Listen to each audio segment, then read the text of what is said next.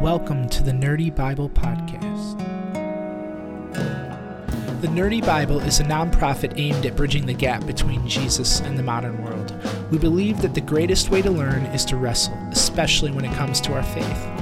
We exist to provide a space where questions are welcomed, doubts are discussed, and all are invited to pursue a deeper understanding of who God is. On today's episode, we look at Season 1, Episode 5, The Chosen. Here we follow Jesus and his early disciples as they make their way to a wedding in Cana. Meanwhile, we find John the Baptist imprisoned with an unlikely visitor. This episode marks the beginning of a path that can't be undone as Jesus performs his first miracle. We really enjoyed today's podcast and worked through a lot of questions we had on Scripture and the show. Thanks for listening. Let's get right into today's episode. Welcome to the Chosen Companion Series. We are here back with you guys for episode 5. My name is Mike from Showboys, and I am joined, as always, with my good friend James from thenerdybible.com. So, how you doing tonight, man? I'm doing great. Just ready for another fantastic week of podcasting. Yeah. Geez. I feel like, it's like every night I have something podcast related going on. It's really fun. But I don't know what happened that made it so busy. I don't know. It's just, I feel like there's something every night with Showboys. I wouldn't have it any other way because it's a lot of fun to do. And I'm glad you're having fun doing this. This is my first series, so I'm excited. Yeah. And, we were both just talking about how we thought last week, episode 4, was a really fun episode to do. And I just like last week was really fun. And I think you might have been able to tell during the episode, but I was, having revelations in real time as we were talking about the things we were talking about. So it was really fun. And that's the point. Really right? made me think, and I hope that it was able to make any of you listeners out there think about the things we're talking about. Because like you just said, that's the whole point. So, man, how was your week? It's been a week, huh? Yeah, it's hard because this is always on a Monday, so it's like, how's your week? Well, let's get into it now. If you're referring to last week, it's been great. Just enjoyed a weekend. Tried to do some fall things. And, nice. It is that time of year. It is. But, I mean, what do you do when you have a 3-month-old? You push her around in a exactly. stroller and, so. But, yeah, no, it's good, man. How was your week? Look at all the pumpkins. You're never going to remember this. Yeah, no, I get it. No, we actually went to one and they were like, $28, please. And we looked at each other and we're like, no. Yeah, she shouldn't count. Come on. No, we just left because we're like, what are we going to do? Put my 3-month-old on a pony? Like, right, yeah. Come on, let's go on the hayride. Hold on tight. Yeah. No, it was a good weekend. This was a weekend once in the last, I don't know, maybe month and a half, maybe pushing 2 months, where we didn't have any plans. And so we just kind of hung out around the house. And Saturday we cleaned up the first half of the day, and I have three kids under the age of 7, so by Saturday evening it was a complete disaster again. And then Sunday we just kind of hung out. It was nice. It was a much needed weekend at home, because good. Like podcasting, my life in general has just been extremely busy, and I have no idea why. Just I'm telling you, it's so weird. It's every weekend, all summer long, there was a birthday party. Yeah, that seems every single weekend. It's it's crazy. Yeah, I haven't hit that yet. But I feel like there's a lot in summer. I don't know. Maybe there's some reason for that. I'm sure you can do the math, but I'm not sure what that reason would be. But yeah, it just I haven't hit the point where my weekends are full of birthdays. So hopefully we don't get there. Because I like my weekends. Yep, enjoy them while they exist. So we'll just we'll jump right in. We're back here, episode 5. This one's called The Wedding Gift, and yeah, it was a really good one. This one, here's the synopsis. In Jerusalem, 8 AD, Mary and Joseph find the missing 12-year-old Jesus teaching in the temple. In Cana, 26 AD, Mary helps her friend prepare for her son's wedding. Nicodemus interrogates the detained John the Baptizer concerning signs and wonders. Thomas and his business partner, Rama, prepare wine for the wedding. Jesus and his students make their way to the wedding, while John the Baptizer explains his ministry and Jesus's ministry to Nicodemus. During the wedding, Thaddeus and little James share how Jesus called them. Thomas and Rama worry as the wine runs low. Mary immediately asks her son to intervene on behalf of the bridegroom's family, recalling finding young Jesus in the temple, and tells the servants to do everything Jesus says. Jesus instructs them to fill the jars with water, and they obey, yet Thomas expresses doubts. Jesus prays his readiness to the Father, turning the water into wine. When the wine is served, the master of the banquet exclaims that it is the best he has ever tasted. Thomas and Rama accept the invitation to join and meet Jesus in Samaria in 12 days. So, yes, we're back here with Jesus. We're kind of picking up right where episode 4 left off. Simon, the beginning, well, before Simon, the very beginning of the episode, it's a little flashback, like I said here. We're back in 8 AD, where Mary is running around downtown Jerusalem, worried sick because she lost her son. And when she finds Jesus, her husband Joseph is with Jesus. And I thought this was really interesting. I don't know if you noticed, but it's the same actor who played Joseph from the pilot, which was awesome. Yeah. I was like, he looks so familiar. I love that. But yeah, so it turns out Jesus had been missing for, does it say in the description? No. He was missing for was it days or a day or a very, very long time, more than just 30 minutes or an hour. Yeah, he was, it's a total. So it's in Luke 2. This is the one story you get of young Jesus. That's not infant Jesus. I don't know. I'm just trying to classify it. But it says after 3 days, they found him in the temple sitting in the midst of teachers. So I'm assuming that's from the point at which they left, realized he wasn't there, went back. The classic. I feel like, Mary, are we forgetting something? Something doesn't. You said you had Jesus, which is so it's such a crazy idea because it's literally I'm assuming much of what they have is they're riding by donkey or what, that's a big oversight. I guess if you're riding with a giant caravan or something, but she did say something about a caravan, but still after everything that happened surrounding the conception and birth of this child, wouldn't you think one job? Yeah, wouldn't you think his I don't know, well-being is of utmost importance? A little irresponsible there, Mary and Joseph. But then you got to think too, he had brothers. That's true. So who else was, and why didn't they speak up? Maybe they're not young. I don't know. I don't know if it's Jesus is... it's just Home Alone. Jesus edition. We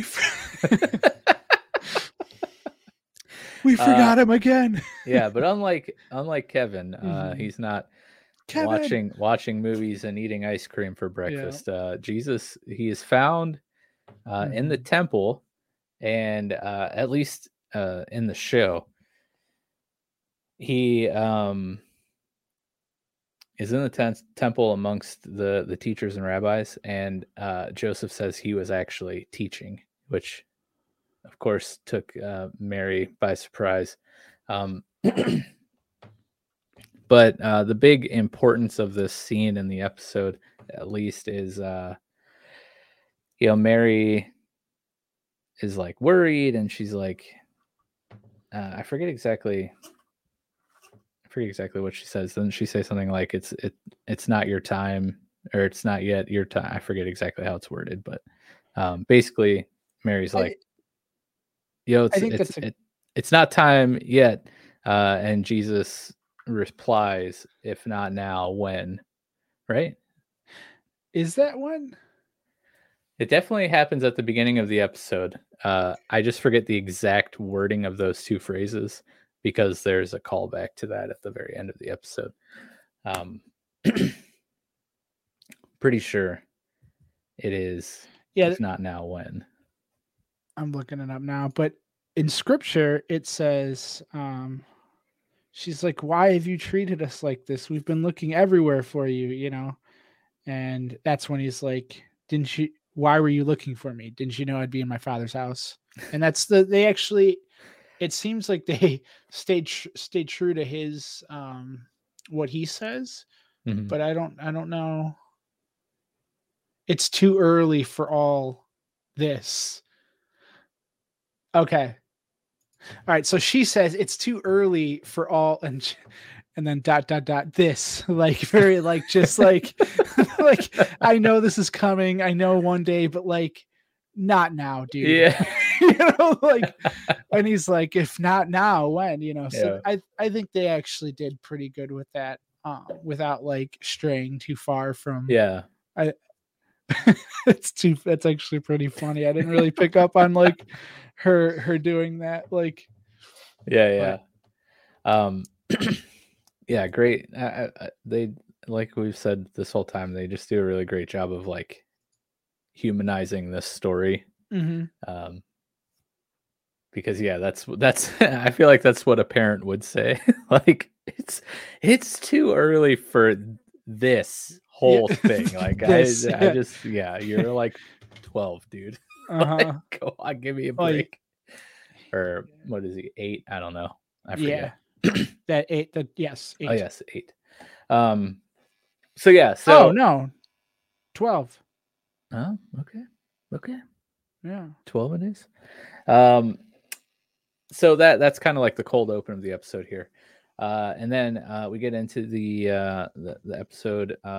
Simon is returning from the miracle here, from the end of episode 3. He's coming back home, and what's his wife's name? Why can I never remember her name? He comes back home, and he tries to explain to his wife what just happened. And I love this, because like, how do you explain that? how do you explain, first off, a miracle just in its own right, but like that specific one where just fish are literally jumping out of the water into your boat, like by the bucketful. But he's sitting here trying to explain the impossible, explain this miracle that just like most literally saved his family from their massive debt to the Romans, and then proceeds to tell her that not only did this happen, but the person that did this is the Messiah, the one that they've been praying for their whole lives. The Lamb of God, the one who will forgive the earth of its sins.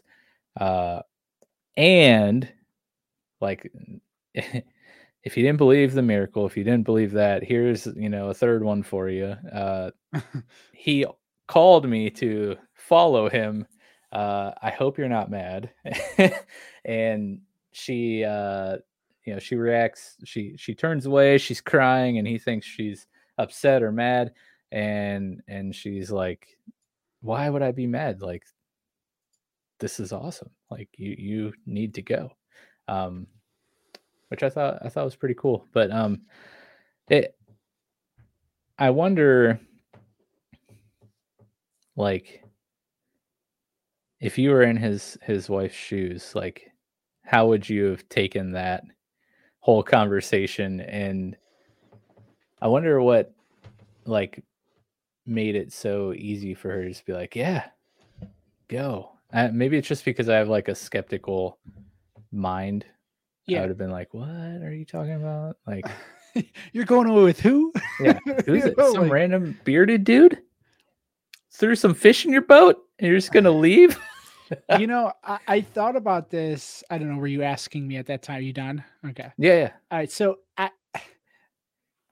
I think about myself, and so like when I get like super jacked about something, like I'm super excited, I just get all like rambly how he is. It's very similar to it. And I was like watching, I was like, man, it's just like me when I'm excited. I'm like, and there's these fish, and then they hit the boat, and it's like, you're just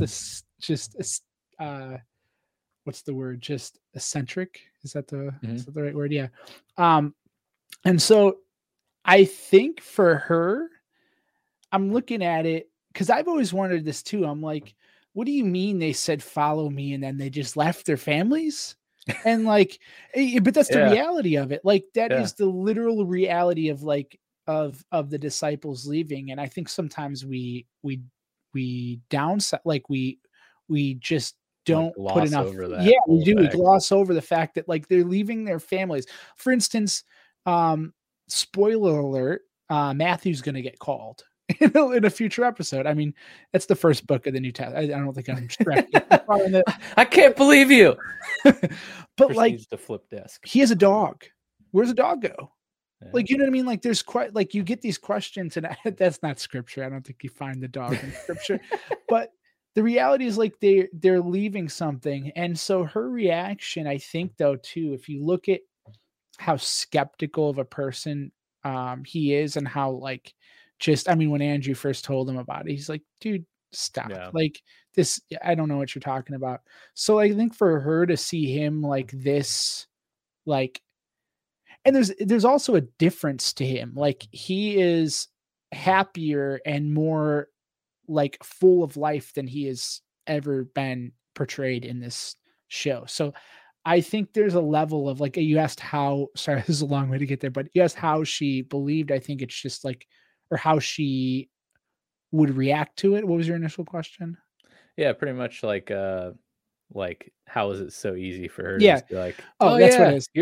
I think she totally just right. Get out of here. She just truly believes. Like there's a belief there that's lacks any doubt, and I think that's why. And maybe portraying in her, like there's no doubt in her mind that this person is, which is weird because that means she trusts her husband like fully. Because I'm like, I'm going to be like, all right, well, you know what? Let me read into this a little bit more too. Before, it's like anything. I mean, just to picture any decision you make as a family, you're like, let me think about this for a moment. Yeah. I think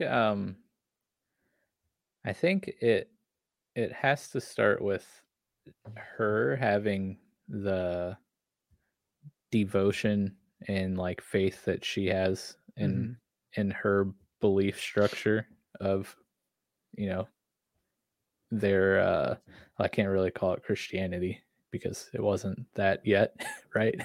But her like belief in the scriptures and of the coming Messiah, like she was solid.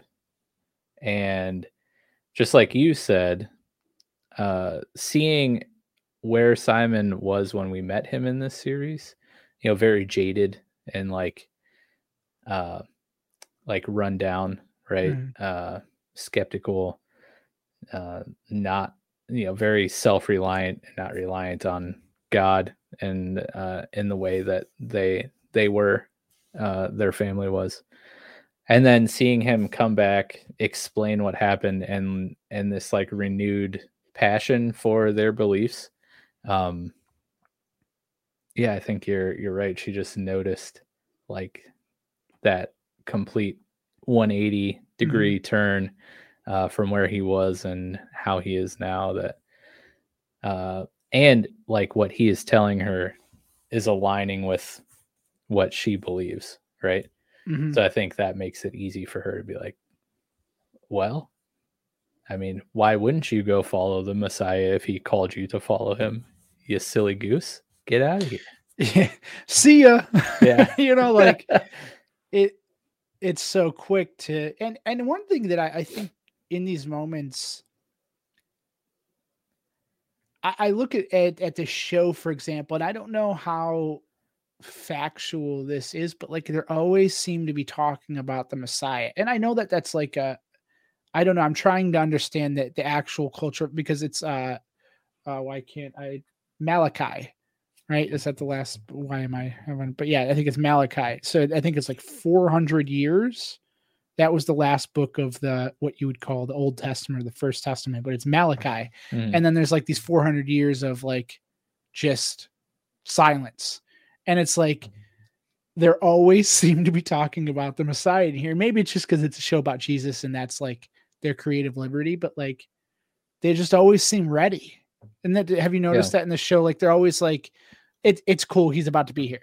It's here. Yeah. Like he's on his way and he's going to come. And so that is a good point. Cause like, yeah, in that 400 years, like God's not speaking through the prophets anymore. Like why are they so ready? Like it's been 400 years. Maybe, I mean, I think also, I guess maybe like, I mean, I think they have a perception of time at this point. There's a calendar. I mean, I don't think it's as maybe, I mean, the Julian calendar, but that would have been, no, that's not formed yet. All right. So either way, like, I wonder if they understand that, like, cause the Egyptian, the Exodus, that was 400 years. Mm-hmm. And so I wonder if they know, I wonder if they have a perception of that. I don't know. Maybe that's just like, I might have to do some digging on my own here, but like, it's something that I'm just look now out like, for a new blog post on the Nerdy Bible Deck. No, but like, they're just always mentioning, and maybe that's just the show, and maybe that's just what they do. And so, but it's just something I noticed. No, it's a valid question. Valid thing to think about. That's for sure. But yeah, so he leaves to go follow Jesus. And then let's just follow, because there's a lot of jumping around in the episode between the wedding stuff and the Jesus arc and the Nicodemus John the Baptizer arc. I believe those are the only two things jumping around, right? I count like the new students and Jesus traveling to the wedding preparations, and then Nicodemus and John, right? Yeah, no, that's it. Yeah, absolutely. Okay, so since we're talking about Simon, let's just talk about the journey to the wedding and the wedding itself. So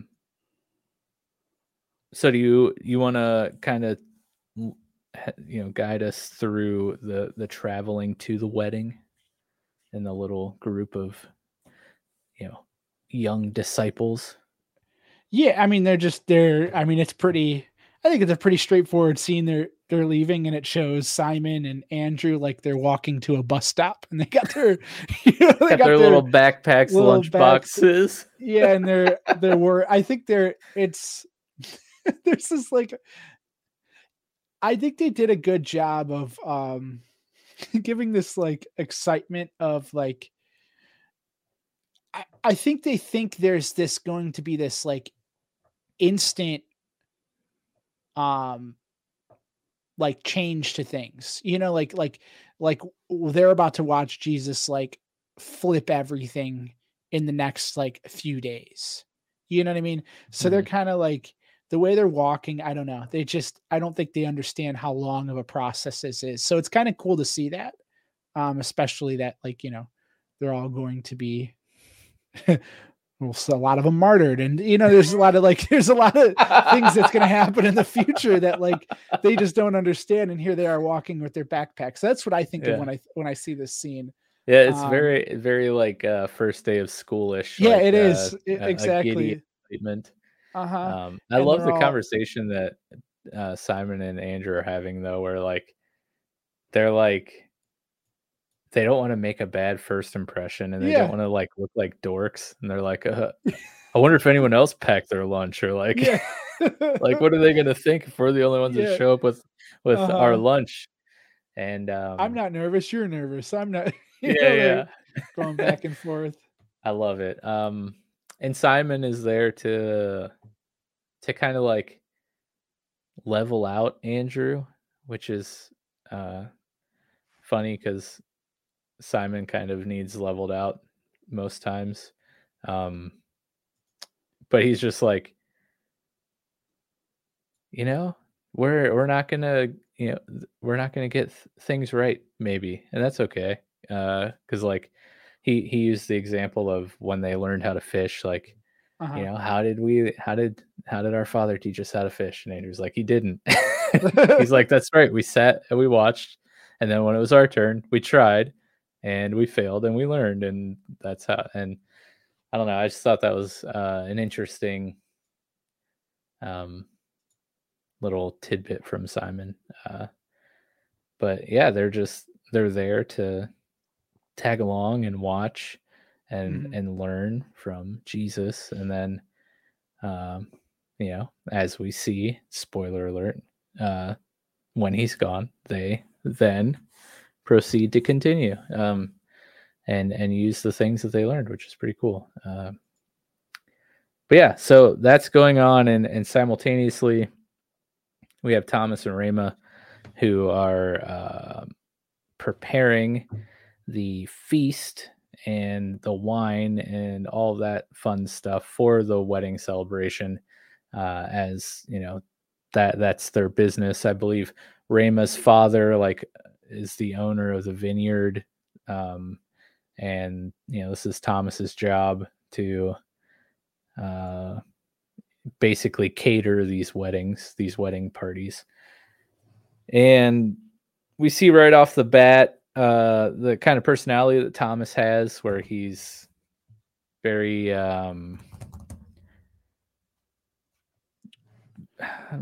very attentive to detail. Yeah, exactly. I was trying to figure out the appropriate word. He's very analytic. He's very counts his P's and Q's, make sure all of his ducks are in a row.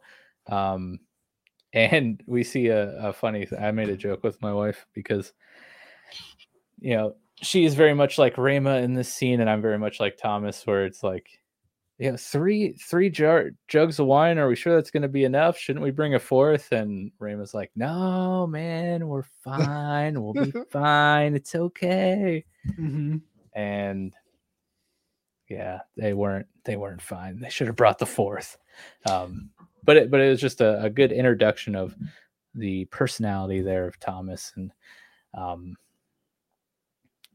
yeah, I don't know where I was going with that, but no, it's a good contrast with them. It shows they're. Wait, are they married? Or no? Not okay. I mean, I don't know if they ever were at some point, but in this episode at this point, no. No. Yes, so I was thinking too. I don't know. I don't see anywhere that said this might be a creative liberty that that Thomas was one of the servants. I think it's a creative liberty.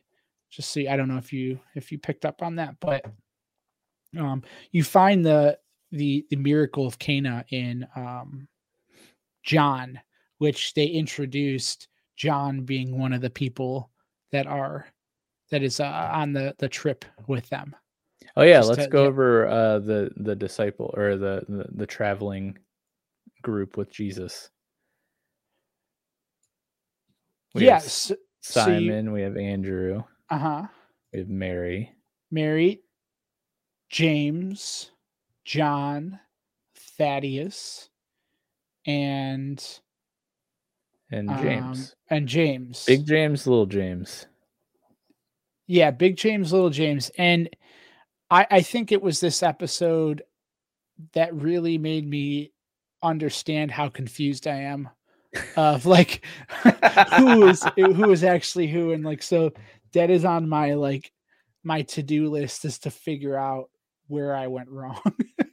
Yeah, for some reason I thought that Little James was Thaddeus, but he's not. He's Little James. And Thaddeus is the stone cutter, right? That has a nice little conversation with Mary at the wedding celebration about apprenticing with the stonemason. Yes. That was a really good conversation. But yeah, so Thomas and Rama, they head off towards the wedding. Meanwhile, Mary is Jesus's mother. Mary is had traveled to the wedding party early to help her friend kind of set up because her friend's son is getting married. Hence the invitation for Jesus. And we kind of see like a little bit of a class difference here. Mary's friends, family, they're probably middle-ish class, maybe lower end of middle class, and then their son's wife's family is kind of more upper class. Her father's like a very successful trader, and Mary's friend's family here is trying to do what they can to kind of live up to the standards of the future in-laws to impress them. And I don't know how like accurate this is to Jewish society back in the day, but like it's kind of a big deal in this episode that the celebration go off without a hitch, that it's like pretty rad. And because if it's not, it's kind of humiliating to the family who's throwing it, right? So yeah, no, I actually just went to a Jewish wedding. Oh, did you? I did. So it was, I mean, I don't know, it wasn't an ancient Jewish wedding clearly, but yeah, I don't know. I mean, I feel like there was a lot of there's obviously a difference, right? Like I think they did multiple days in ancient, like I think it was like I should have done my homework on that. But yeah, it's a days long celebration. Yeah. So the modern it seems pretty standard to, there's just we want one night. Master of banquets? A master of well, I mean the caterer. No, it was I mean I'm sure that the Jewish traditions have picked up a lot of things along the way. We did do the chair dance. I nice. Can't think of what it's called, but I ripped my tux. So oh yeah. Oh geez. Yeah. I digress. That sounds pretty rowdy. Must have been a great wedding if you're out there ripping tuxes. But yeah, so along the way, Simon has a little conversation with Jesus. He's basically like, well, this must be a pretty important wedding if you're invited, right? Like because Simon hasn't yet learned that Jesus hasn't like made his divineness like known to the public yet. So he thinks that there's going to be some powerful people of influence here at this wedding, like that basically Simon is like really chomping at the bits to like get started, to start changing the world, right? Exactly like you alluded to a few minutes ago about like at least Simon and Andrew thinking that we're about to go change the world like today.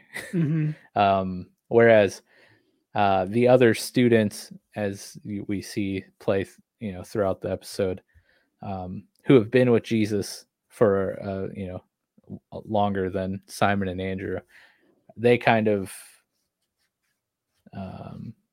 understand. I don't want to say like fully understand, but kind of understand a little bit like the process that's happening. Mm-hmm. But yeah, so Simon's just like, like, let's go, man. And Jesus is like, hey, we're just going to a wedding, man, to celebrate a childhood friend's marriage. Like, don't worry, bro. The tortoise wins the race, my friend. But I feel like Simon Peters, he's always got to be like that. I mean, throughout his entire time. Well, I don't know. I mean, maybe like in his later years, he's like, all right, I finally understand. But like for the most, I mean, dude, he cut somebody's ear off. I mean, I think that's, there's a lot of things that's, he's just go. And I wonder if, I mean, I feel like you put 12 people together, like you need somebody like that. Right? Like you need somebody that is going to be pushy, that pushes people, because if not, I feel like the rest of them be like, all right, let's calculate our Matthew. I mean, he'd be like, all right, let's organize every scenario. Yeah, run through every scenario, draw 50 diagrams. Yeah, exactly. Glasses up. And so like you almost need this. I had a boss that I'd work with, and I actually, one of my friends that knows him listens to this, so he'll know. Dan will know. No, but we'd go somewhere and like he'd walk up in front of like 50 people, like just cross, hey, and like start like bringing things up to like a cashier or something, and I'm like, it was like got so, it's almost uncomfortable because there's like so many people. It's just like oblivious to it, and you're just like, I'm so assertive that I'm going to get exactly where I need to go. And like that's Peter, he'll walk into, you feel like you walk into something and just push everyone else aside. But I digress. Yeah. But no, he has that instant like, let's go, and Jesus is like, no, like you said, we're gonna go enjoy some food and some dancing. Yeah, we're about to go party. Yeah, it's kind of like I don't know, a good small example of like sometimes, well, like I have an actual example of this that I can get into, but it's like sometimes you have these ideas or plans or thoughts or goals or whatever, things that you want to accomplish that are good and that are God-given to you. Like God spoke these things to you. God called you to do these things.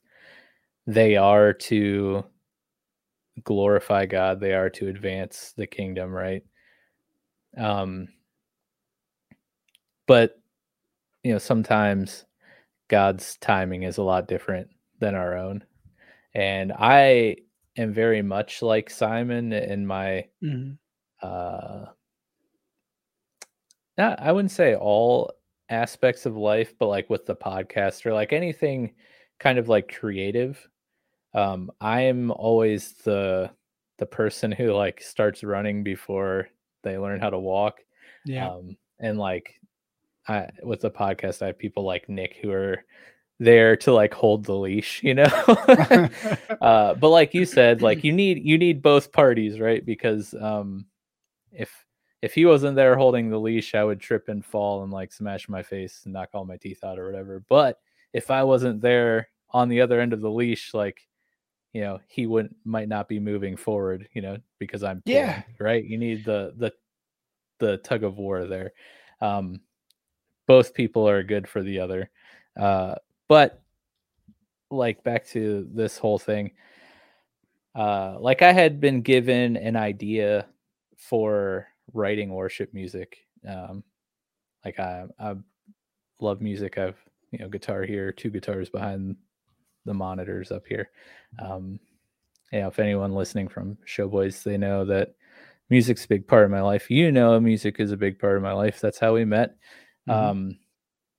And I've told you about this idea, but I had been serving in worship ministry for, at this point, it's probably been like 15 years at this point. I started in my, like, maybe when I was 20, if not like super early 20s. I'm 35 now, so around-ish 15 years. Everything from running sound at church to playing bass to playing electric guitar to playing acoustic guitar to leading services to then leading, a worship ministry at a church. And within this, I am just a creative person. I love to write music. I had been in bands outside of, church, where we wrote our own music, we played out and stuff. So when I started serving in the worship ministry, of course, like, I have the desire to write worship music, authentic worship that has come out of me. I wanted to, introduce to our churches and help lead our people in worship that came out of our community. And God had given me this idea of collaborating, writing worship music with other worship leaders and worship team members from other churches in our area. And I had gotten together with one of my good buddies who went to another church down the road, and we spent probably a year at least writing music and reaching out to other people that we knew who served in the worship ministry at different churches in our, like, county. Got some interest, most of which were people who were like, "Oh yeah, that sounds like a great idea," and then, like, you never heard from again. But ultimately it just ended up being him and I writing for a year, and we wrote a bunch of songs, finished a couple. We were lucky enough to be able to do one at the church we served together at, which was really cool. But ultimately, like, this idea that I was, like, super enthused about and really felt like God had spoken to me to do, and I felt was, like, important to change the culture of worship in this area, like, it didn't pan out, and it, like, was a real bummer, because I was like, I know that, like, you've given me this desire for music, this passion for music, and this passion for worshiping you, and, like, I really feel like you were trying to do something here, but it didn't work. And that's, like, starting to morph and change into something else that hopefully I feel will be, like, the actual reason and actual, like, end goal of that initial seed that was planted. But I say all that to say that, like, I can totally relate to Simon in this moment, because, like, Jesus called him, told him what he was to do, right? He tells his wife, like, I'm not going to be a fisherman anymore. Instead, I'm going to catch people. I don't even know what that means, but, like, like, God gave me that idea, that call that he gave Simon. And just like Simon, I was, like, sprinting from the start, like, all right, this is what he told me to do. This is how we can do it. These are the things I got to do. Like, let's go. Meanwhile, Jesus is just like, dude, we're just going to go to a wedding. Like, we're going to hang out. Like, you're going to learn about me. and you're going to see some things, and that will prepare you for your calling that has yet to come. Yeah. So I know that was like a 15-minute long ramble, but I don't know. I just like really related to that. Yeah, I did too. I mean, just to follow, I'll do a shorter version of your story, but no, but no, I mean, that's essentially like what the Nerdy Bible was for me. I mean, I got the idea like 2.5 years ago or something like that. And at that point, if you would ask me if I was going to quit, my PhD program in physics and, go towards seminary, I'd have been like, shut up, you're crazy. So like, even at that time though, I felt very called to this. And so I was very like sprinty, and I'm like, let's get these things going. And 2 years later, like I'm just like, I literally made my first like social media post, like, I don't know, like a month or so ago, like right before our podcast started. I've been prepared. And it's actually in good stark contrast of this episode, because we're going to get into Jesus and like how he's been like, it almost clearly shows he's been preparing. And so like, that's what's really, he's been patiently waiting in the background. And so like, that's how I feel like with my things. Like I wanted to take that sprint, because I'm usually that sprint person. And I think I did at times. And then like, I'd get discouraged and I'm like, I didn't get too far. But like where I was when I was sprinting before is like not even near where I'm at now. And where I'm at now is not even near where I hope to be, Yeah. I mean, today is I made the announcement today. I finally a nonprofit. So like an actual nonprofit. So yes, thank you. The golf clap.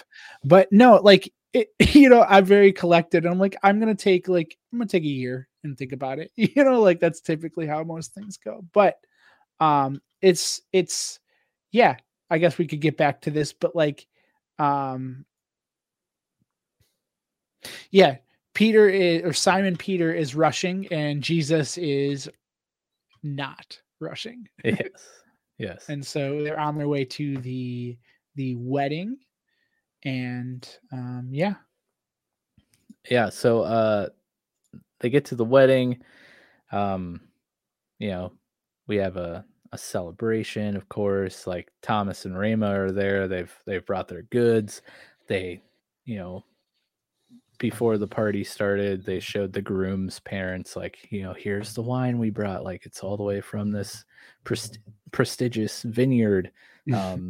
Like, what did they say? It's from the time before Augustus or whatever. Like, telling them how, the age, the vintage. But basically, like, the groom's parents approve of the wine. Like, they're excited. They like what Thomas and Rama are bringing to the table. And they start partying, man. They're having a grand old time. Simon and Andrew are getting, acquainted to Mary and John and Thaddeus and little James. Big James, after he jumps out of the fig tree, just kind of like, I don't really see him the rest of the episode. Yeah, which helps my confusion. Yes. But yeah, so they're kind of during the party, the disciples that we have now are just kind of like chilling at a table, talking about how they met Jesus and how he called them.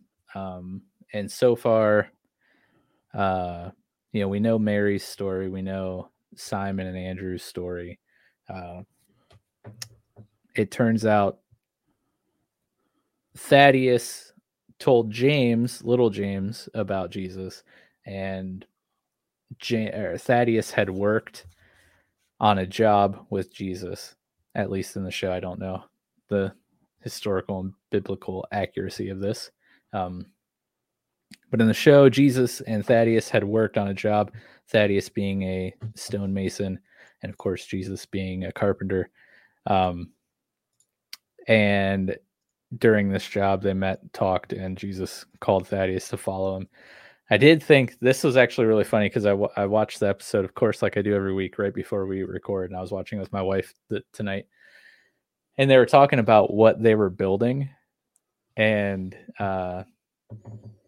they say that Thaddeus is like, oh, I can't say what we were building in front of, the presence of a woman. And Mary's like, bro, I've seen and heard things that will run your blood to ice or something. And he's like, oh, okay, well, we were building a latrine. And my wife's like, what's that?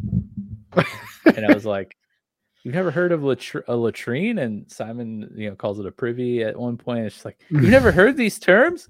They're building a toilet. And she's like, oh, it's just, I don't know. I guess I've never had to explain what a latrine was to somebody before. But yeah, that's a new one. I guess I guess you don't know it until you know it, right? Even that of that's true. The privy. It's pretty obscure, words for a bathroom, basically. Not the most popular. But yeah, well, funny little story. Again, I don't know if that's accurate at all. I doubt it is, but yeah, it's hard. I don't know. Maybe I'm missing. I don't see a lot of like backstory with them, so it's hard to It's hard to really fully grasp like I feel like they had to take a lot of creative liberties with his disciples. Yeah, for sure. Unless they have some like cool like secret historical documents. Maybe they all had their own like biographies, something we weren't aware of. The second set of the Dead Sea Scrolls. Yeah. While that's going on, Thomas and Rhema, of course, are thrown into a panic because, wouldn't you know, Thomas was right. They ran out of wine, and they were I think they were still in the first night of the celebration, which you run out of wine on the first night back then. Oy, that is humiliating. So, the groom's family is on the brink of total humiliation here, especially with the bride's parents being the kind of like, pompous dorks that they are at the beginning of this episode. The pompous dorks. Yeah, you can you feel free to use that whenever you like. But here we have Simon and Peter going to refill their wine cups, and as they meet Jesus kind of back by the stock room. I forget exactly what they call it, but where they're keeping all the wine and the foods and stuff. And while they're talking, carrying on, Jesus's mother, Mary, runs up, in a panic because they ran out of wine, tells Jesus, and she's like, Jesus, will you please help us out here? We don't want the family to be humiliated. This would be a disaster. And Jesus says, but my time has not yet come.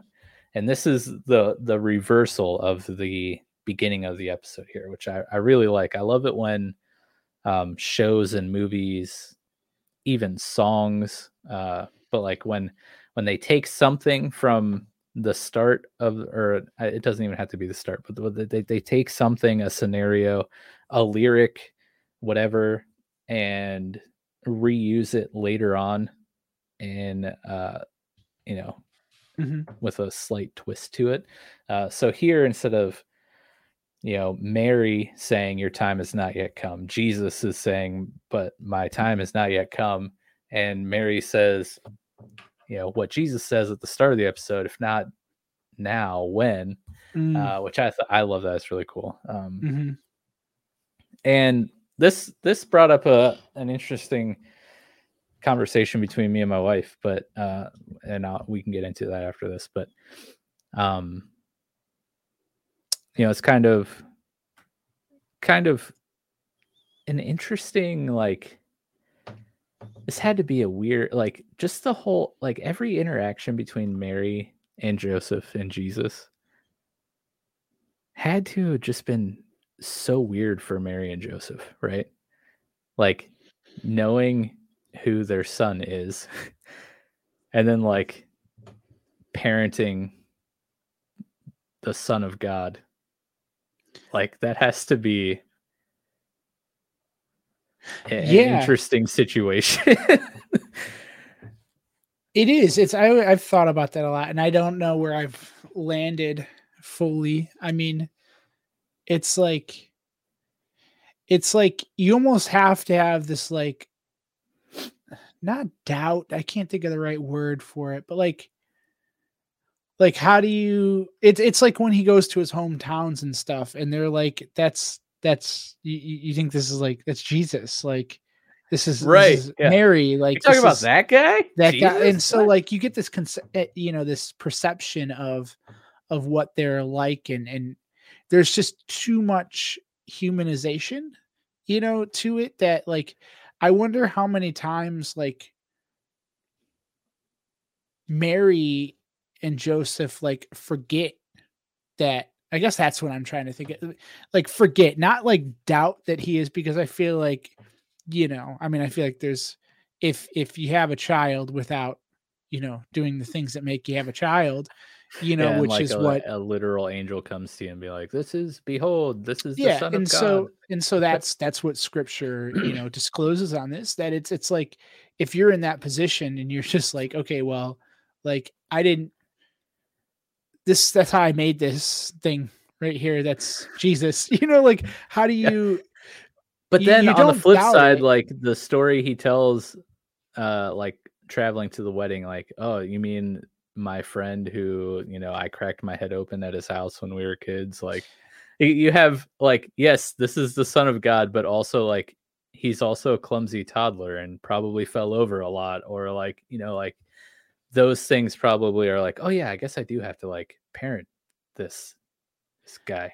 Right. Yeah. And that's where like, I think it's easy to forget, like you get lost in the day to day. Like you get it, I think it's relatable to any of us. I think we all get, for the most part, I don't want to speak for everyone, but I get lost in the day to day. And then I'm like, oh, like there's actually something bigger. Like I have my family here, like not that I forget my family, but like, you get so lost in what the day is, and you forget the depth of the reality around you, and that's where I feel like it's probably, I don't know. It's just a weird idea. It's just so weird to think like, you're just like, I wonder how many like small wise jokes that came from it, as growing up. Like, I don't know. Yeah. Like early, how it started, like not now, like this isn't how, because the way she did it wasn't like a serious, like now is not your time. It was more of a like you said, sarcastic, like yeah. And then this is so like in this scene, Mary's asking him and he's like, no, it's like, it's not my time to like make myself public, basically. And like it looks like he wrestles with his ultimate decision here to like perform this miracle of turning water to wine.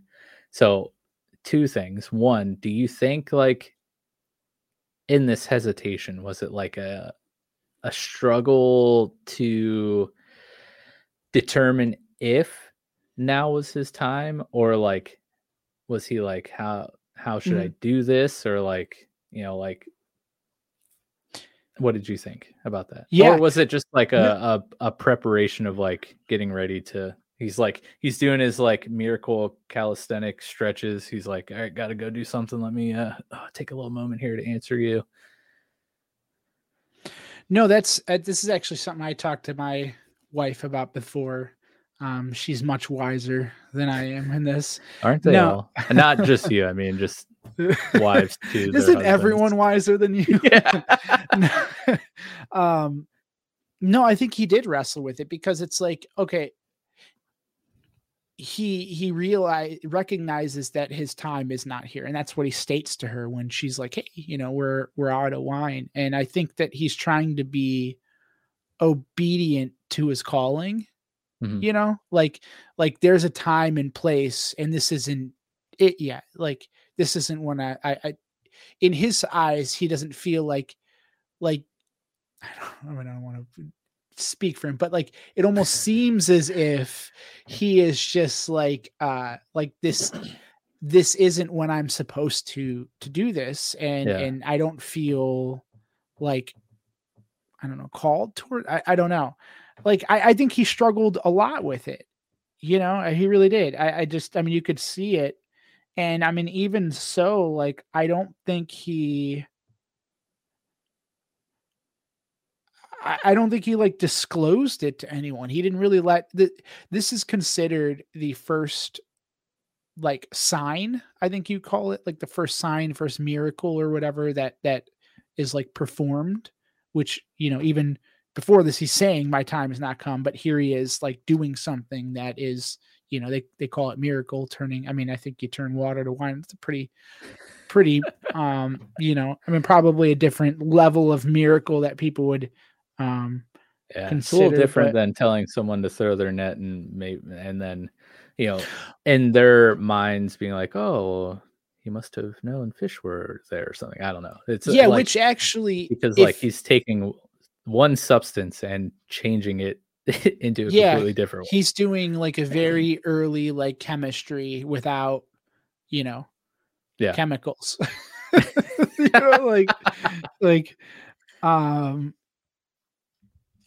I think he did struggle. I mean, I think that's what you're getting at. Like, I don't think he wanted to do this. And I mean, he clearly gave like, it's almost like his mother's like,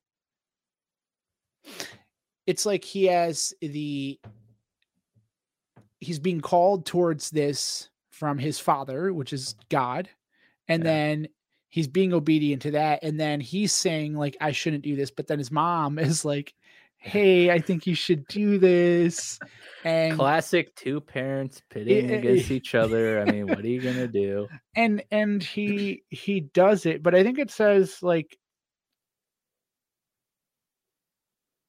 I think he only really had the servants do this, and which is, again, this is the creative liberty of Thomas being one of the servants in the in the wedding. And so which is something I wrestled with for a moment, trying to figure this out, because it almost seems like he doesn't want this and doesn't disclose it. But then the show is like, hey, did you see me do that? Like the water, the wine thing, like follow me. Yeah. And so it is a creative liberty there that I seen taken. So I didn't know how to feel. How did you think about that? Like, I didn't even think about that because I was busy wrestling with something that my wife brought up, which was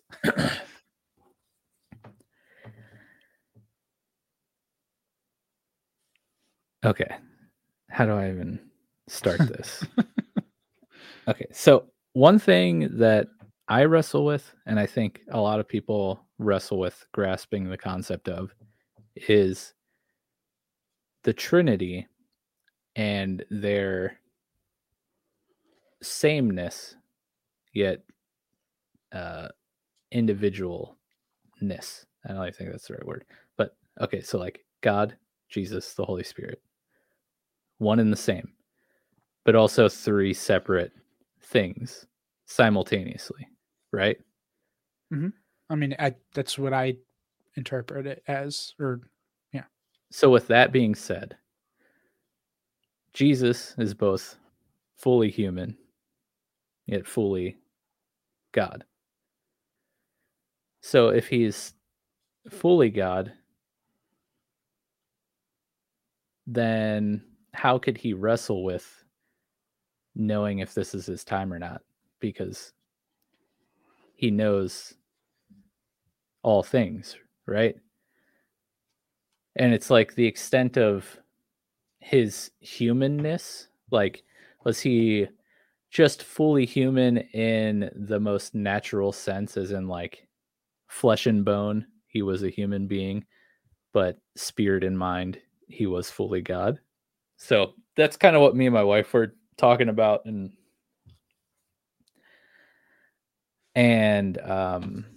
wrestling with. So I didn't even I kind of overlooked the whole miracle to prove to Thomas who Jesus is to convince him to follow him thing. But I think, like, I feel like,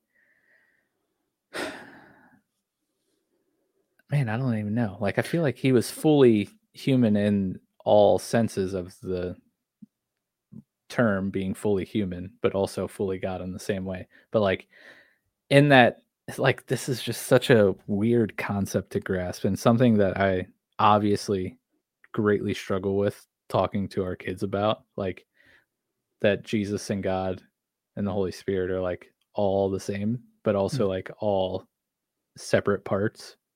But yeah, it's just like I feel like he did. I'm kind of like in your boat where like I feel like he's wrestling with this because he does know when he's supposed to start, right? And this might not be it, but like also, I literally have no idea how to get what's in my brain to come out of my mouth in a coherent sentence or thought. So hopefully you can understand what I'm struggling with. I understand what you're struggling with, and I think a lot of people struggle with that. I mean, I'm struggling with it as we're talking right now. I mean, it's hard to reconcile two different things that, like God is all knowing. Well, I mean, it's like as soon as you start, I had people post on some of my comments and stuff on I actually had a lot of like just people post a lot of things. Social media, man. But no, like it was just like if your God exists, how many or why did people die in the Holocaust? You know, that type of thing. You're just like, that's a pretty deep question, man. Like, like just to make on a Facebook comment, like, hey, let's talk about the nature of the question of evil.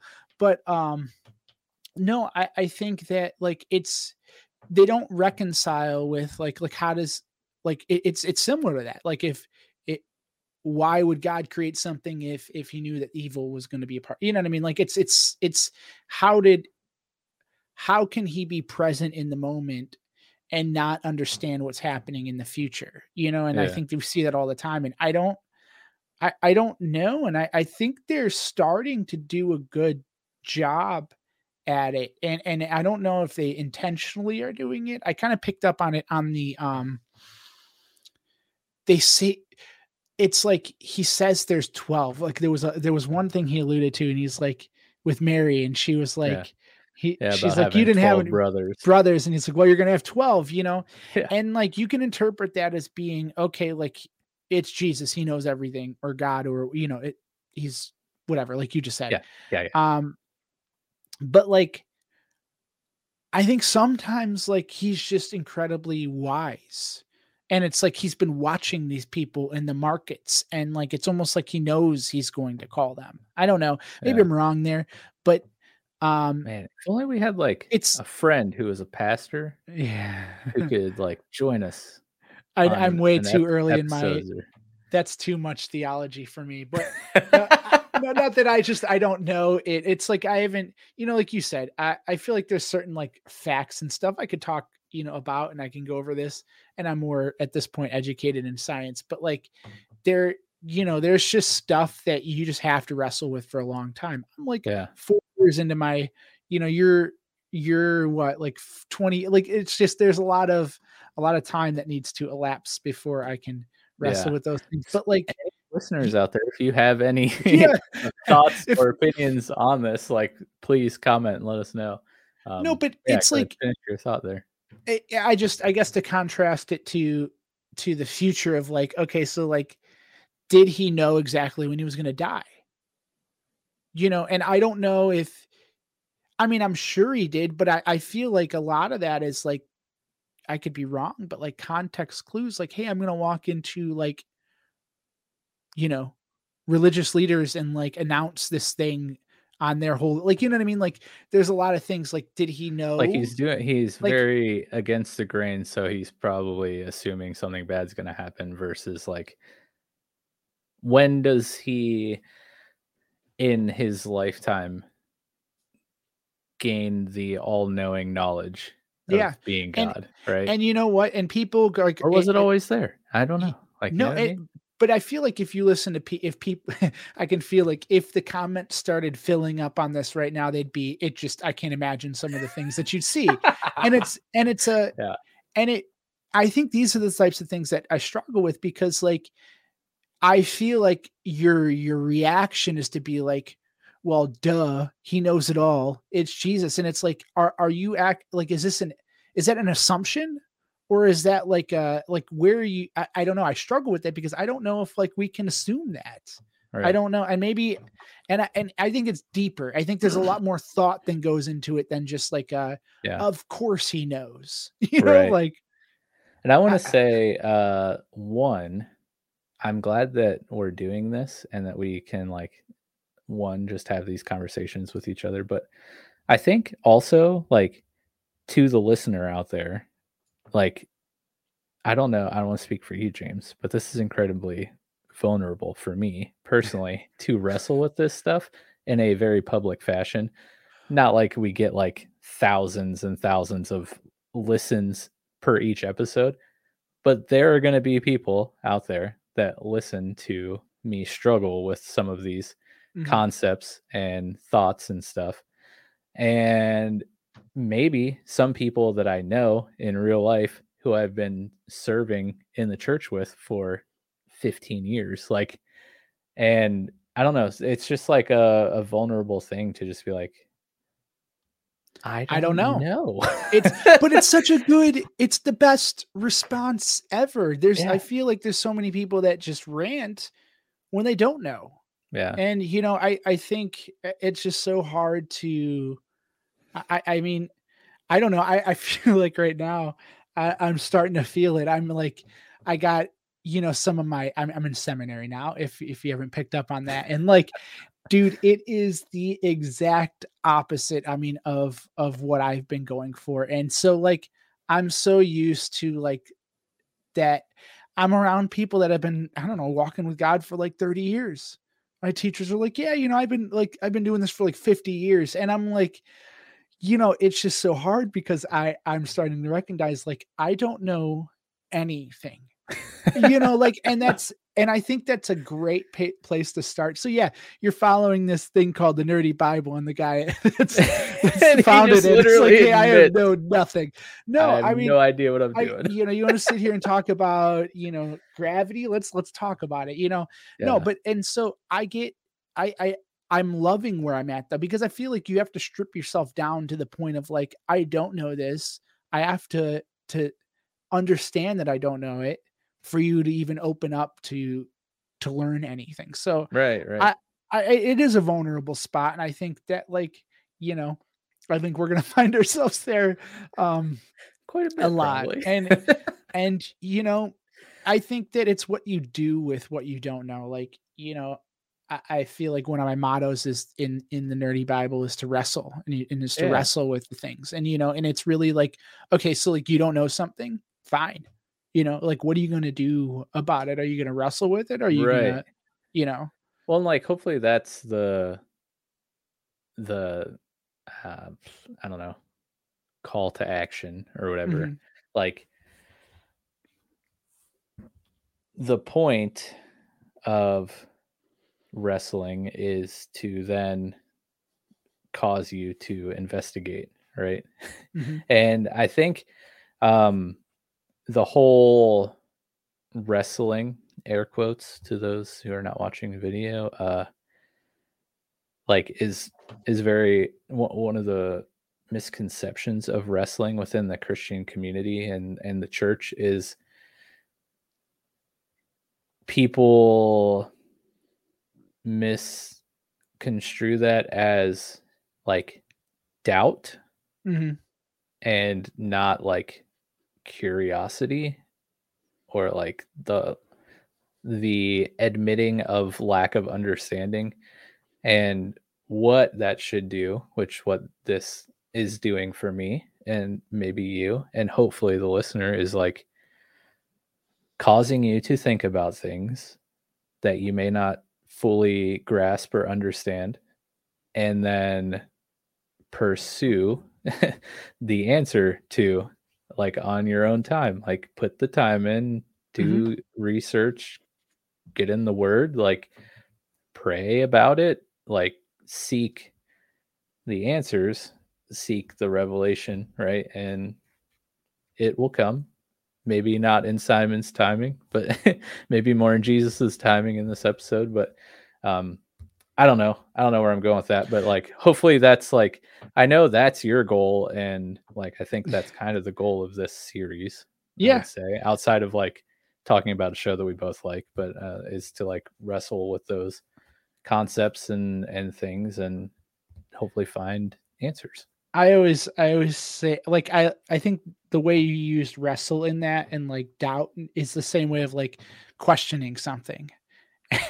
And I think like it's funny, like early on in my marriage, I was like, you know, talking about like faith with my wife, and I'm like, we all just need to question everything, you know, like, and I still believe that, you know, I mean, I think that as a person that's been Christian or following God for 50 years, like, you know, I think you need to question not your faith, but like you need to question, why is it that like, you should always be questioning that, you know what I mean? Why it's just, you should always question everything. And it is because like you don't want to walk around like just saying things to say it, you know, or saying things, repeating things that you've heard. I mean, what does that do? You know, I mean, that's where I feel like we've had this, like, everyone's a modern scientist, for example. Like everyone understands because they read this article one time that said, I don't know, fill in the blank. And then now it's repeating it as though they like struggled with the math and like the idea, you know what I mean? Like, and I'm not saying like there's somebody privileged to, you know, you have to go through the math to understand it or talk about it. But the idea is that like everyone becomes a scientist, and it's the same in the faith world, is that everyone comes in and they're like, I read my Bible and I know it said this. So there we go. And now no one's questioning things, and it's almost like taboo to ask any questions. And that's not healthy. Yeah. That was my rant. No, so. I agree. So Jesus heeds to the call of Mary here and decides to help out. So he has the servants fill up these water jugs full to the brim, much to the chagrin of Thomas, who's like, they're not thirsty for water, bro. They are here for the wine, and we are out of it. Jesus is just like, hey, I'm gonna need you to trust me here on this one. He asks him, what do you know, like the significance of him like asking why the jars are made of the stone they're made of? Did you catch that whole thing? Yeah, I don't. And it's made to never be unclean, as I think he said. Yeah, like the stone is pure or whatever and won't stain or be unclean. Do you know, like, I didn't catch the like point of that in this episode, or if it's just like a larger Jesus lesson, you know, that isn't like contained within this episode itself. But he has a cool little explanation of why the jars are made with the stone that they're made of. And with Thomas is doubting and skeptical and is like not catching the vibes Jesus is putting out there about turning this water into wine. Like, he has no idea what's going on. After the jugs are filled, Jesus has everyone leave, turns the water into wine, and the party goes on. Not only does it go on, but the master of banquets comes out, and he's like, after he, you know, tests the wine, he stops the whole party, tells everyone, like, you know, hey, it's kind of like the thing that happens at weddings where, you know, the hosts will give out the best jug of wine first. And as the celebration goes on and people start to get, you know, a little out of their mind, their senses dulled, they'll start serving the lesser wine because the people won't notice the taste of the difference. And he's like, but I'm here to tell you that this is the best wine I've ever tasted, or something like that. And everyone's ecstatic, and the party goes on. And while all that's happening, Jesus is basically like, "Yo, Thomas, you should follow me, bro." And Thomas is like speechless, kind of amazed. And turns out, Thomas is talking to Rhema, and he's like, after the celebration wraps up and everyone's leaving, he's kind of like telling her about the conversation with Jesus, and he's like, yeah, Jesus like told me to follow him, to meet him in where do they say Samaria in 12 days. And he's like, I don't know what to think. And Rhema's like, do it. Gives him the exact opposite advice as James just got done saying. Well, just don't think. But yes, I think like I never said take my advice. No. I think in this context though, like we've all been there where we're like just way overthink the situation, and just spend hours or days or weeks or months or years just in like inner turmoil, just repeating scenarios and just overthinking things until we go crazy, when really it's just as simple as like having that faith, having that trust to answer the call, right? What do you think about that whole scenario with Thomas and how that arc kind of wrapped up for the episode? Yeah, I think at that point, I guess to contrast it with what I was talking about, since it kind of goes with that, is that like he says, I can't pretend I didn't see a miracle. And like, so at that point, like, I don't think you question, like you need to question it in some capacity, but at that point it's like, he knows what he saw. It's not a matter of question of who he is anymore to him. You know what I mean? And that's I think the difference. It's like, he's already, there are no more questions for him to ask in this moment. I mean, there are, but like, it's not a matter of like, is he who he is anymore? Like there's something the big problem this, has like, kind of been solved. Yeah. Like I know this is, and that's what I don't mean like, and so like, if you've wrestled enough in your life and Jesus, then I feel like you don't need to just continue to wrestle the same fight anymore. Like wrestle more about who he is then. Like, so I feel like in that moment, it's not like, something clicked in his head there. And he's just like, all right,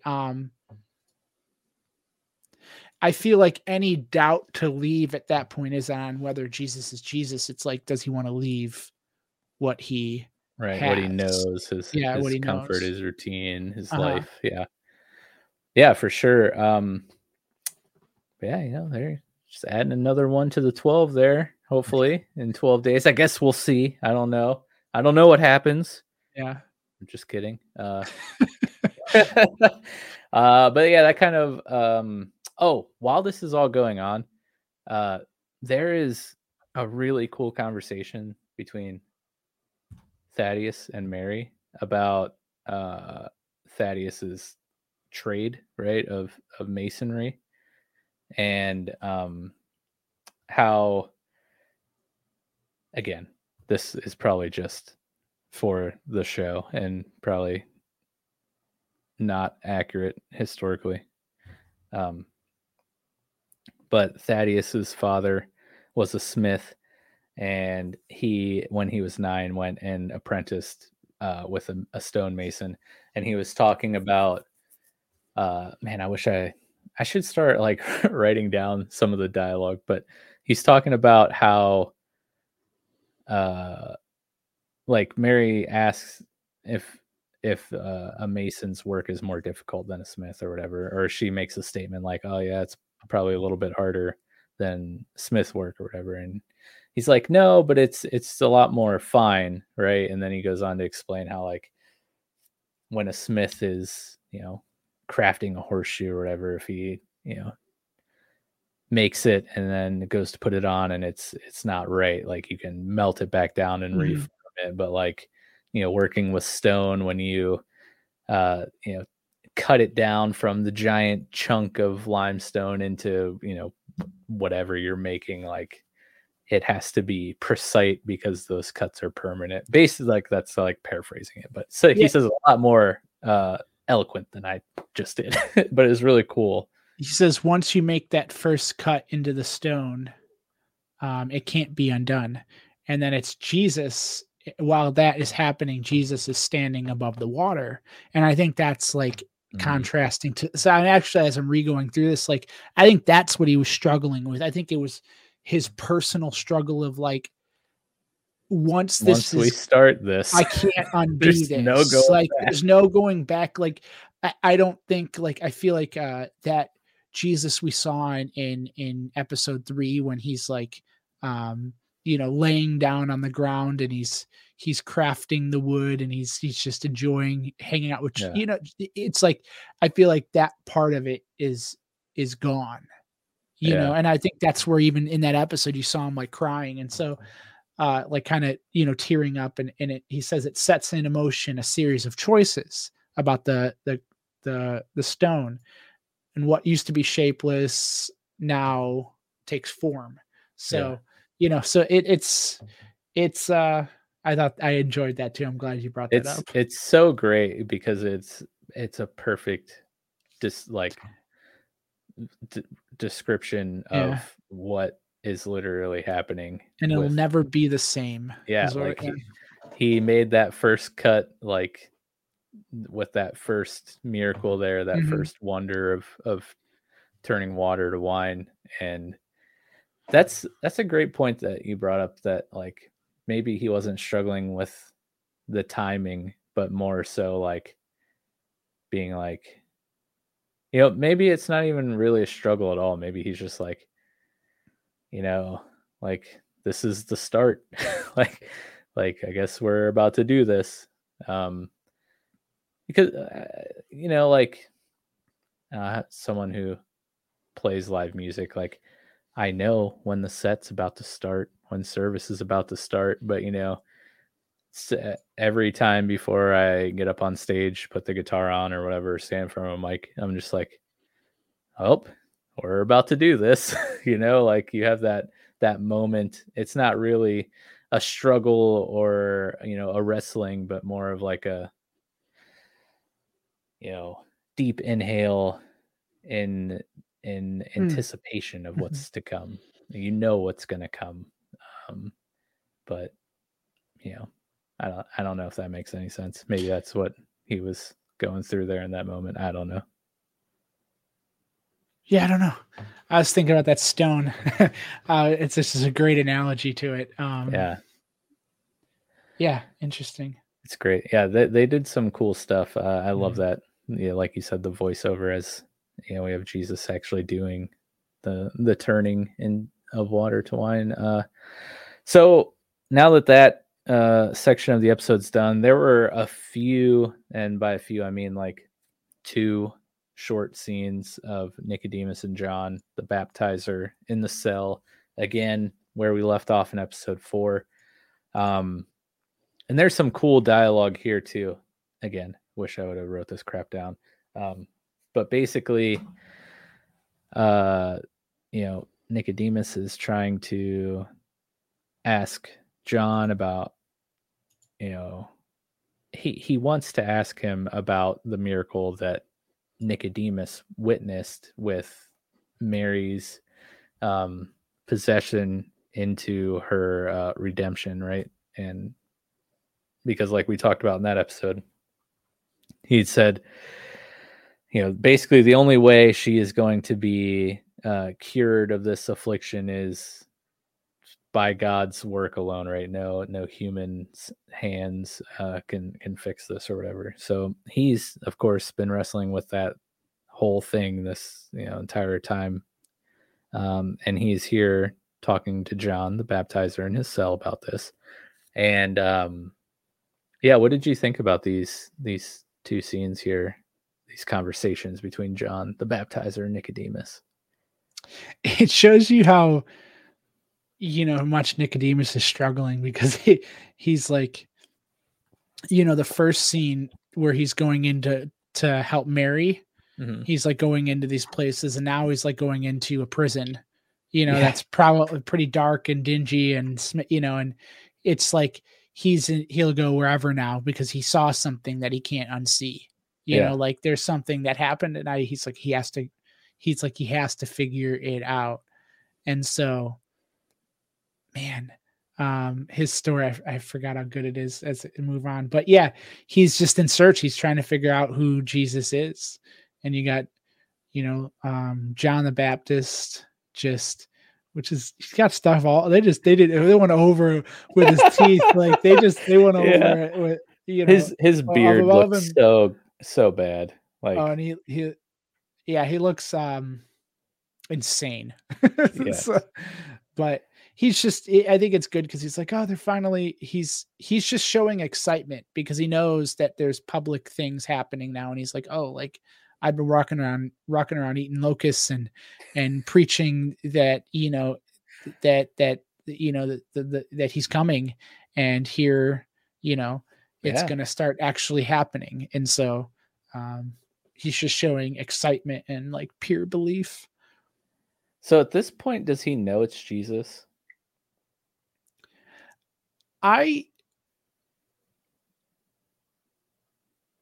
Because there's a moment where,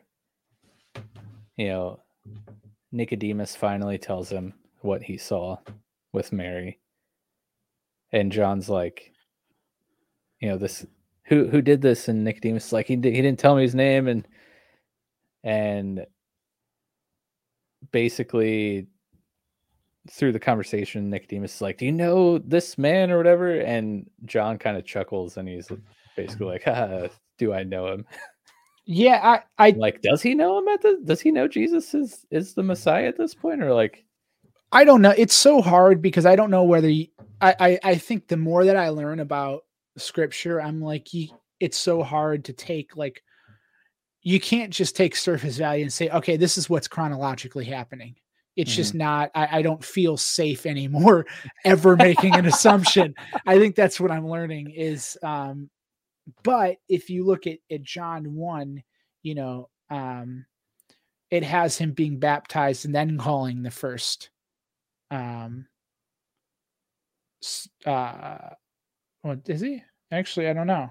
Did I miss that up? But, yeah, let me get back to you on that. No, but Wedding of Cana, I don't know when he was baptized. Yeah. But I'm assuming he knows who he is. I mean, they're cousins, right? Yeah. I mean, so, oh no, so if you take, oh no.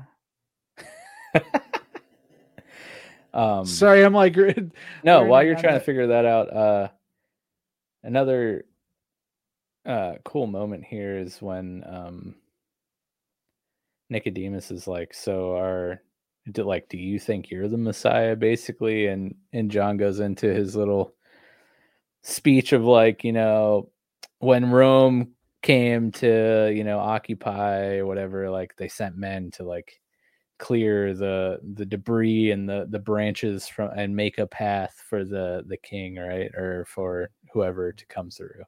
And Nicodemus is like, are you the king or something? He's like, no, I'm here to like clear the way, make a path, right? And I was just like, yeah. Yes, and he had to have already baptized him because I don't think he got out of prison. I mean, I don't know. Again, another spoiler. I don't know what's spoiler in a 2,000-year-old. Like, I don't know. But regardless, John the Baptist doesn't make it out of this alive. And I don't think. Wow, spoiler I know, bro. right? Come I'm sorry. Just undo that in your head. But I think if he went into prison, I think he would have already baptized him. Yeah. And if scripture tells you that a dove came over, blah, blah, blah. And so I think that he would know who he was at that point. He has to have at this point in the show, because Andrew was talking about being at something of John's and seeing Jesus there. And that had to have been the I'm wondering if that was the baptism of Jesus. Yeah. It has to be, right? Because why would Andrew see that guy and be like, "Oh, that's the Messiah," right? Yeah. What would tell him that? Yeah. There's some really cool dialogue between Nicodemus and John here. I highly recommend, if you haven't seen episode 5 yet, when you get to these, first off, if you haven't seen the show yet and you're listening to this episode, what are you doing with your life? But if you're planning on rewatching after listening to this episode, I would recommend like paying really close attention to these two short scenes with John and Nicodemus. Lots of cool dialogue. Too much to remember off the top of my head. But basically, we see Nicodemus like still really, really struggling with what he saw and how it's shaking like his foundations. Again, we both talked about like his storylines through the show is probably our favorite, or one of our favorites. Yeah, for things that I will not. What I'm about to like, I'm not about to disclose some of the things that are happening in the show. I will if it's like the Bible, but there's some cool things that's going to happen with him, and I'm just excited to. Yeah, for sure. Really relatable. But it's like, like you said, Nicodemus, like a Pharisee of his stature would never be caught in this cell talking to John. Like John even like points that out, and he's like, "Why are you even here?" And he's like, "Well, officially, because if you were to be whatever, like found guilty of these accusations, like it would break precedence for Rome to basically like be in charge of this stuff over a Jew, right? But if you want to know the truth, like I have no idea what the heck I saw, and I really need somebody to like tell me what I saw or like help me hash this out in my brain. And you seem to be the guy who can help me sort some things out, which I thought is, again, for a person like Nicodemus, that takes a lot to put that out there, right, and do that. So, man, his character arc in the show is so cool. But yeah, that's pretty much the episode. So, is there anything you think we missed that we need to talk about? No, I think that's it. That's it. Well, thank you guys. I had to do a little stretch there because I don't know, man. We've been at this for an hour and a half. But yeah, so thank you guys so much. And again, like we're talking about, like I'm happy that we have this place where I can like be vulnerable and like hash out these thoughts out loud with a friend, but also to an audience that maybe, hopefully, I mean, hey, if you guys want to let me know what I'm wrong about, or like, maybe you can help provide some clarity, man, feel free to write us, comment. You can join the Showboys Discord. You can write in to the Nerdy Bible on their website. Right? Yeah. I'm actually I realized my motto is like to create a space, and I'm like, thinking about it this past week, I'm like, I've never actually created a space for anyone to go. So I have a Discord too that I'll be doing a lot of. So I've been creating that, and so I'm always checking out the Showboys stuff. They got a lot of awesome stuff over there. It's a pop in place, so just do one. There's a lot of games and different things that they're going over. I'm gonna probably, I feel like it's hard because I'm creating this Discord, but I'm like, how do you really regulate it? Because people are people, and people are mean, and that's not that's always been my fear of all this is how do you prevent that? How do you encourage healthy healthy discussions and not how do you eliminate the bad or the unhealthy ones? So but it's happening. So I got the Discord coming. I'm pretty excited about that. I've been building it. So that'll be live pretty soon. Big promoter of Discord in general. Love that platform. But yeah, I just would ask for some grace for us as we wrestle with these things and do this in these episodes. But yeah, make sure you head over to thenerdybible.com. Check out the new Scientist in Faith. I forget exactly what it's titled, but your new blog series. Yeah. This week, well, actually, in the past week, you would have, or the first one we're doing is James Clerk Maxwell. That's the first scientist. So check it out. Head over there, give it a read. It's very interesting. Make sure if you're watching this on YouTube, you subscribe. Like James said, head over to our Discord, the Showboys Discord, and in the future, when James gets the Nerdy Bible Discord running, you should jump in there. If you're listening to the audio versions, please like, rate, follow, review, whatever is applicable on the platform of your choice where you consume this content. It really helps these episodes find the algorithm sweet spot. So that would be awesome and very helpful for us. In the meantime, we hope you enjoy your week, and we hope to see you back here next week for episode 6. Yeah. Have a wonderful evening. Later.